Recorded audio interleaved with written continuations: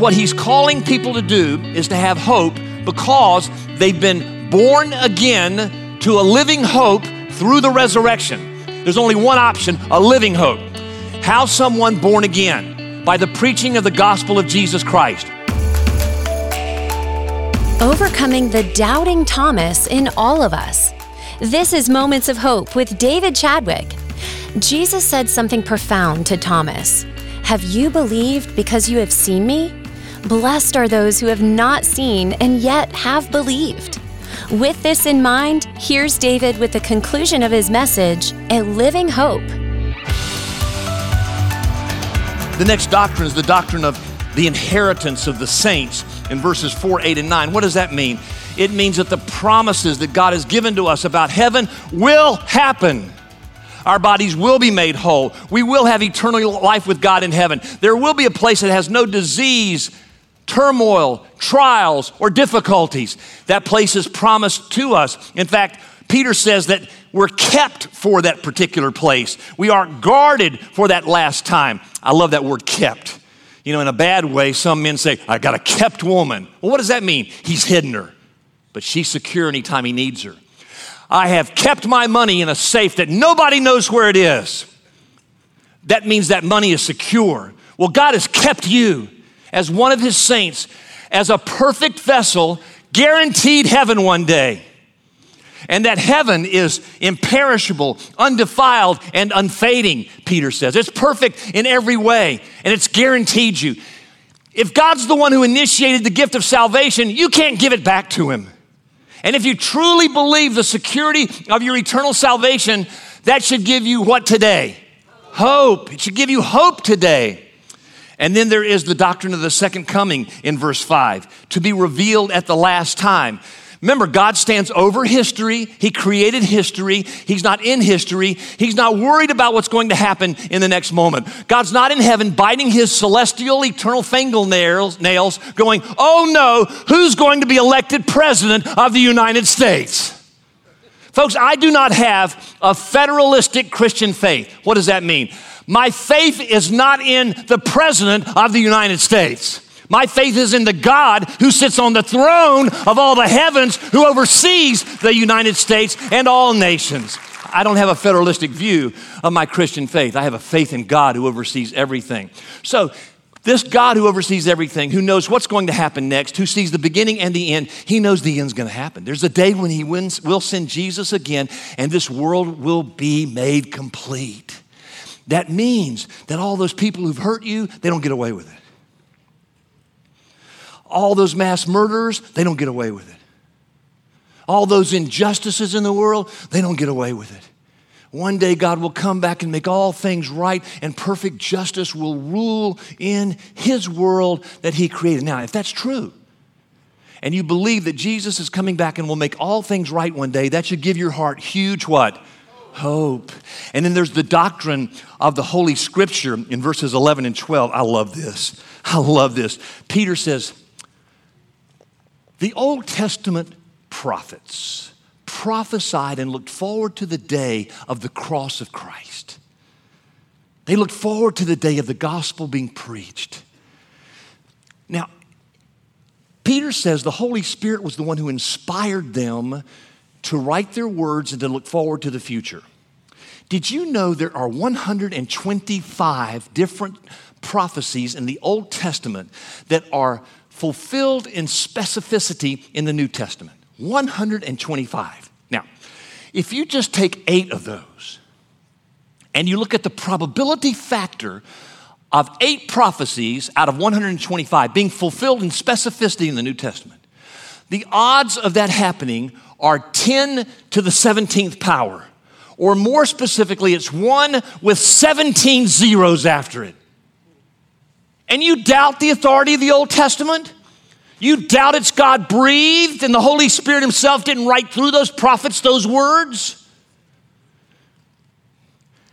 And then you ask, well, what about the New Testament? I'm so glad you asked. Thank you so much. The opening part of these verses, Peter says, I, Peter, an apostle. What does that mean? It means he's one of the 12. And Jesus told those apostles, when you go out into the world, when you speak and when you write, you're speaking and writing my very words. Now, if Jesus is God, which is what he claimed, that means that when they spoke and wrote, they're speaking the word of God. So, the Gospels, Matthew, one of the 12. Mark gave the words of Peter. Luke gave the words of Paul. John, one of the apostles. Those gospel accounts were written by apostles, so therefore they're very words of Jesus himself. And when they wrote letters to the churches, which is basically Romans through Revelation, they were correcting wrong doctrine and giving right behavior for people who are followers of Jesus. 1st and 2nd Peter being two of those letters. And when they wrote, they clearly understood it. That's why they would say, I, Paul, an apostle. I, John, an apostle. I, Peter, an apostle. They knew they were clearly stating to people, these words I'm writing to you are the words of Jesus himself. And if they're the words of Jesus himself, they're the words of God himself. That means that the Old and New Testaments are the word of God. God breathed, God inspired, and you don't have the privilege of saying that book's not true. But if you do believe that book, and all of its 7,464 promises, and all that it teaches and gives you about your life now and your future, you should have what?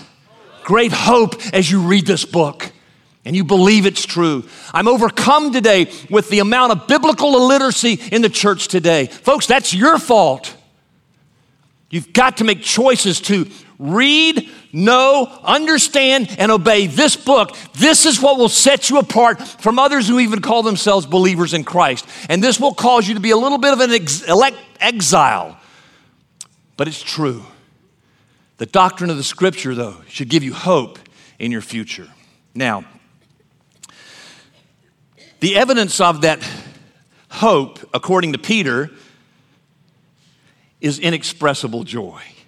I love that term that Peter used, inexpressible joy. There's no words to describe the kind of joy that we should know in Christ.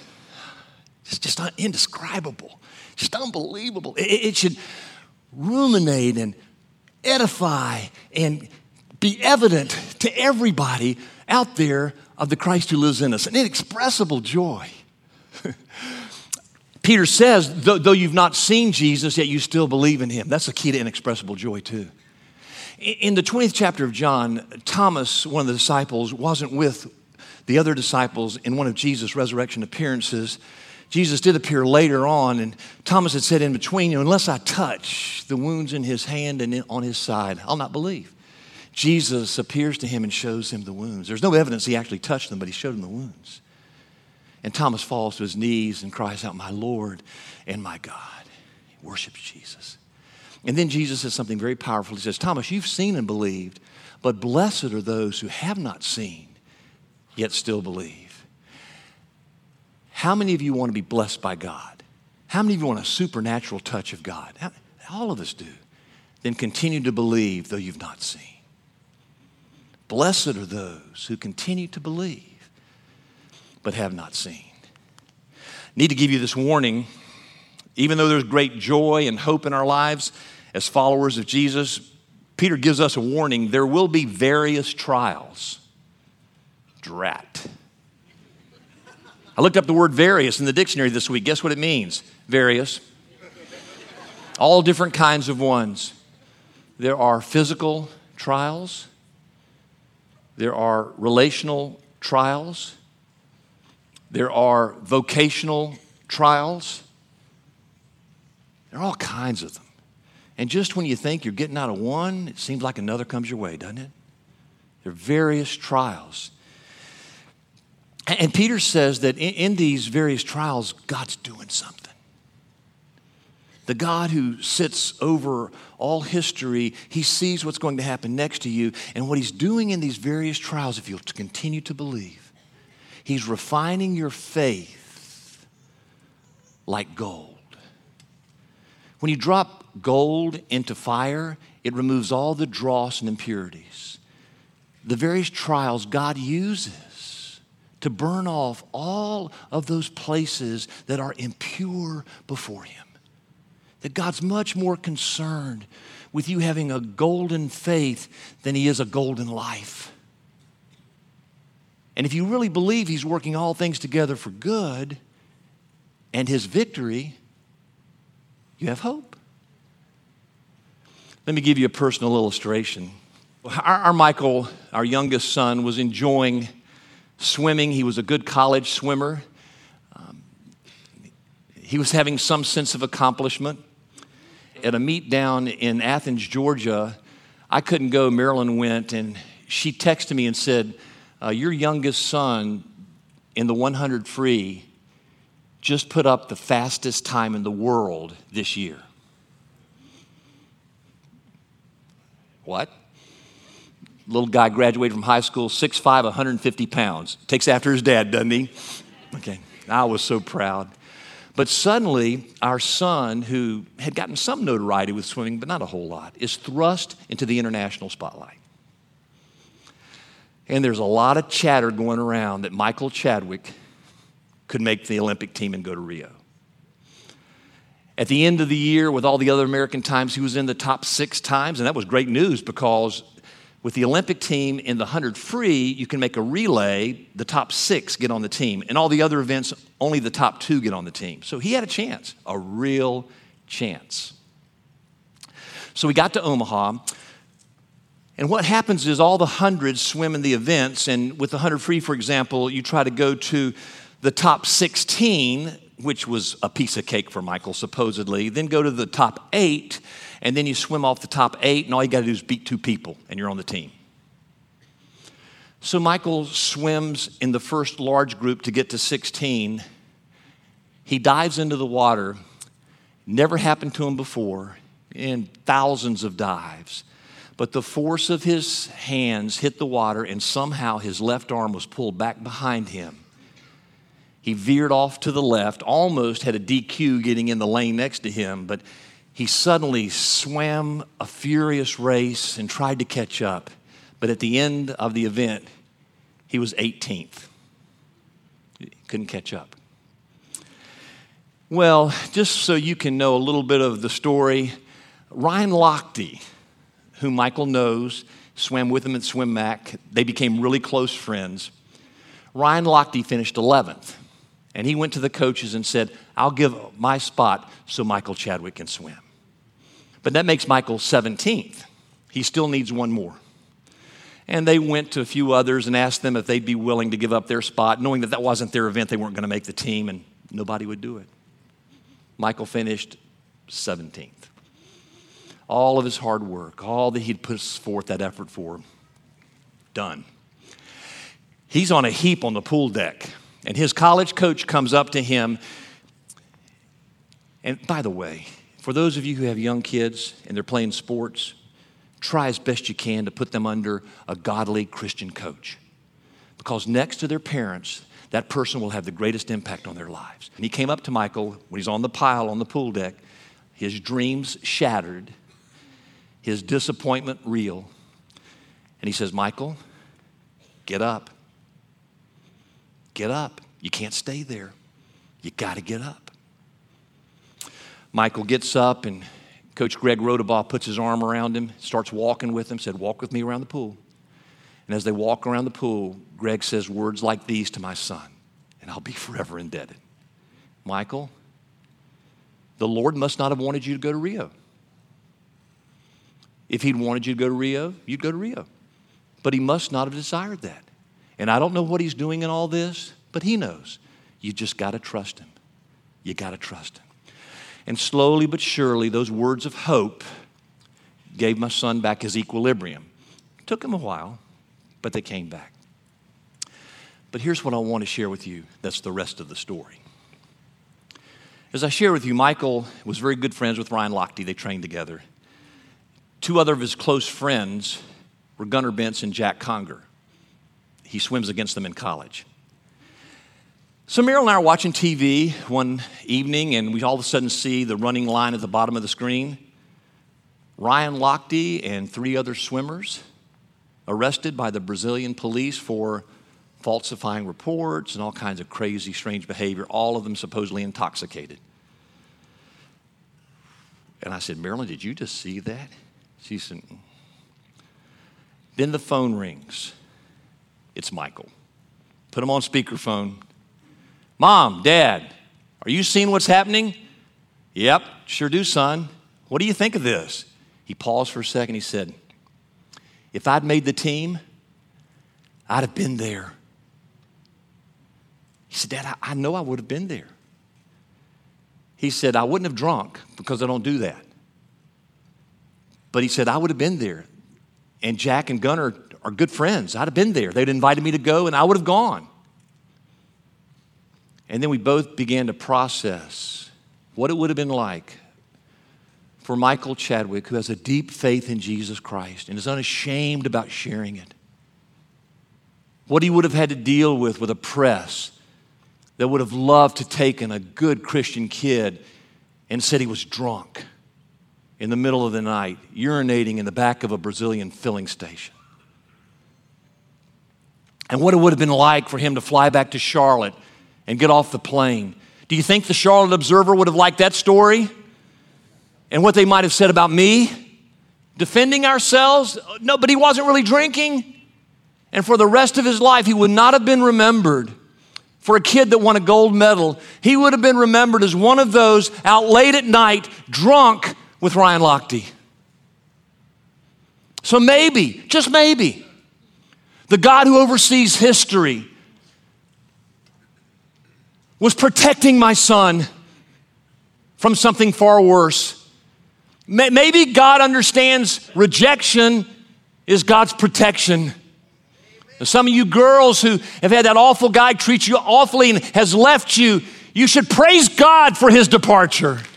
Praise God that he's gone and not hurting you anymore. And that boss who fired you from that job, you at the moment go, oh no, but God's protecting you from something worse. And he's got something even better for you. Rejection is God's protection. And Meryl and I have thought, so what if we'd had a gold medal hung up in our living room? Every time we'd have walked by it, we'd have had a hurt in our heart for the ways that our child would have probably been wrongly caricatured. And I'm convinced of it, folks. And I believe that God is doing a gold medal work in his heart that's far more important than giving him a literal gold medal. That's what I think the Lord's doing. And I think he's doing the same thing with you. So in your various trials, could you believe that the God of history knows the next step and he sees the next step? And what you think's the next step, it shouldn't be the next step. And God is protecting you from something that could really hurt you. And if you really, really believe that, what should happen in your heart? You should have hope. You should have hope that God's doing something with the gold of your faith, getting rid of all those impurities. Wow. Oh, by the way, for those of you who still have dreams, please know I'm not trying to shatter your dreams. You keep chasing after your dreams. Just trust God that he knows how he's guiding you.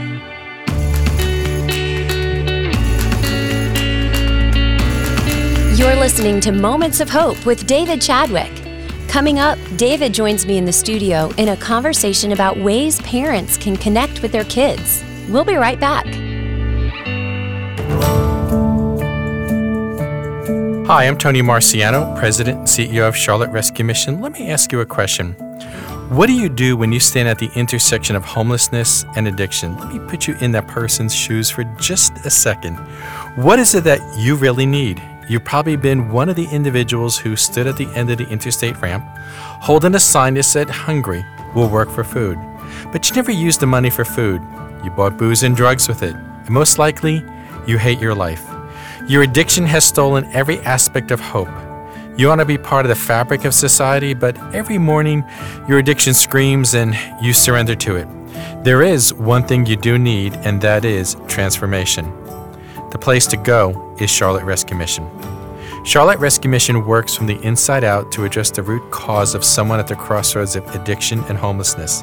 The Rescue Mission provides free, Christian, residential, high-quality substance abuse recovery programs to members of our community who otherwise would not be able to afford such services.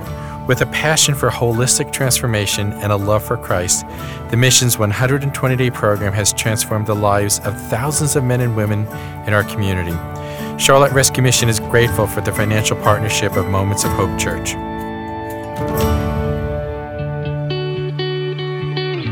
Thanks for listening to Moments of Hope. I'm Jen Houston, and with me is our pastor, David Chadwick. David, thanks so much for being with us today. It's great being with you as well, Jen. Well, you called this morning's Moment of Hope, "You are only as happy as your happiest child." Yeah. All right, you've got our interest. Well, this is a parenting tip. You know, my wife and I have 3 children and now 8 grandchildren, so this may very well go into grandchildren as well, but it's just a life lesson that we've learned. It's a parenting tip perhaps to all those who are out there, especially maybe younger parents who may not realize this yet, but it's true. You're only as happy as your happiest child. We all want the peace and blessing and happiness of our children. That's Isaiah 54:13. It's a desire in every parent's heart. But here's the truth is if you have several children, there are going to be times when 1 or 2 or maybe all of them are unhappy. You could have 10 children, and if one's unhappy, your heart's going to be unhappy as well. So perhaps this is a strategic parenting tip I'm just giving to people out there listening who may not have experienced this yet fully. You'll go through this. If you love your children, you'll hurt with them. You will feel their pain when they're going through tough times, and that's okay. It's the way it's supposed to be. Parents empathically feel what their children feel. I think God created it that way, and you are to rush to them and care for them. You're not to intercede for them and keep them from suffering the consequences, for example, of their bad decisions. That's a wrong parenting tip. But if you do love them, you're going to want to care for them and at least continue to pray for them and hope soon they'll get well. Well, this is really profound for me, and it reminds me of the scripture where Jesus told his disciples that he wished he could be like a mother hen and just gather them under his wings. It's one of the biblical examples of a mother characteristic of God. And as we do call him Abba and Daddy, there are examples and metaphors in the Bible of a mothering kind of God as well. And you chose one example there, Jen, that's powerful when Jesus said, "How often I wanted to gather you under my wings as a mother hen does her brood, but you would not." That was done in the context of Jesus entering Jerusalem and the people crying out, "Oh, Hosanna, Hosanna," but they had no clue what it meant to really follow Jesus. And within 5 days, those same people crying out, "Hosanna," were crying out, "Crucify him," as well. Wow. So he wanted to gather them under his wings as a mother hen does his brood, loving them deeply and powerfully, but they would not. Well, and I think we as parents have the power to be able to empathize with our children and pull them up because we should be more mature and be able to give them hope. And I know I've had to do this plenty of times as a mom. And, sometimes you have to dig deep to do that because we have feelings and we want to be grouchy too. But we get to pull them up into truth. We should. And I think you're speaking to the connection that every parent should have with their kids, and you do love them deeply. You can't live through them. That's a danger as well when you're close to them, but you do feel what they feel. And I can say this now as all 3 of my children are adult children, even when they hurt now, Marilyn and I hurt with them as well. That idea of always being connected to them doesn't fade as they get older. In fact, I would say it maybe even increases as they age. You always feel what they feel. You just love them so deeply, and that's a good thing. That is a good thing. What a good Father. What a reflection of our Heavenly Father. Yeah. This is profound and beautiful. Thank you. And the Father in heaven suffers with us when we hurt, and that's one of the reasons I'm a Christian is I follow a God on a cross who suffers with me when I hurt. I hope this gives you a word of encouragement, listeners, today and forever. This has been Moments of Hope with David Chadwick, Senior Pastor of Moments of Hope Church. We'd love to have you join us for worship this Sunday morning. We meet at Providence Day School, located at 5800 Sardis Road in South Charlotte at 10 a.m. You can find more information on our website, momentsofhopechurch.org. Again, come join us this Sunday morning at 10 a.m. at Providence Day School, located at 5800 Sardis Road in South Charlotte. Our web address is momentsofhopechurch.org. For David and the entire Moments of Hope Church staff, this is Jen Houston asking you to remember and pray for those who may experience loneliness this Christmas season.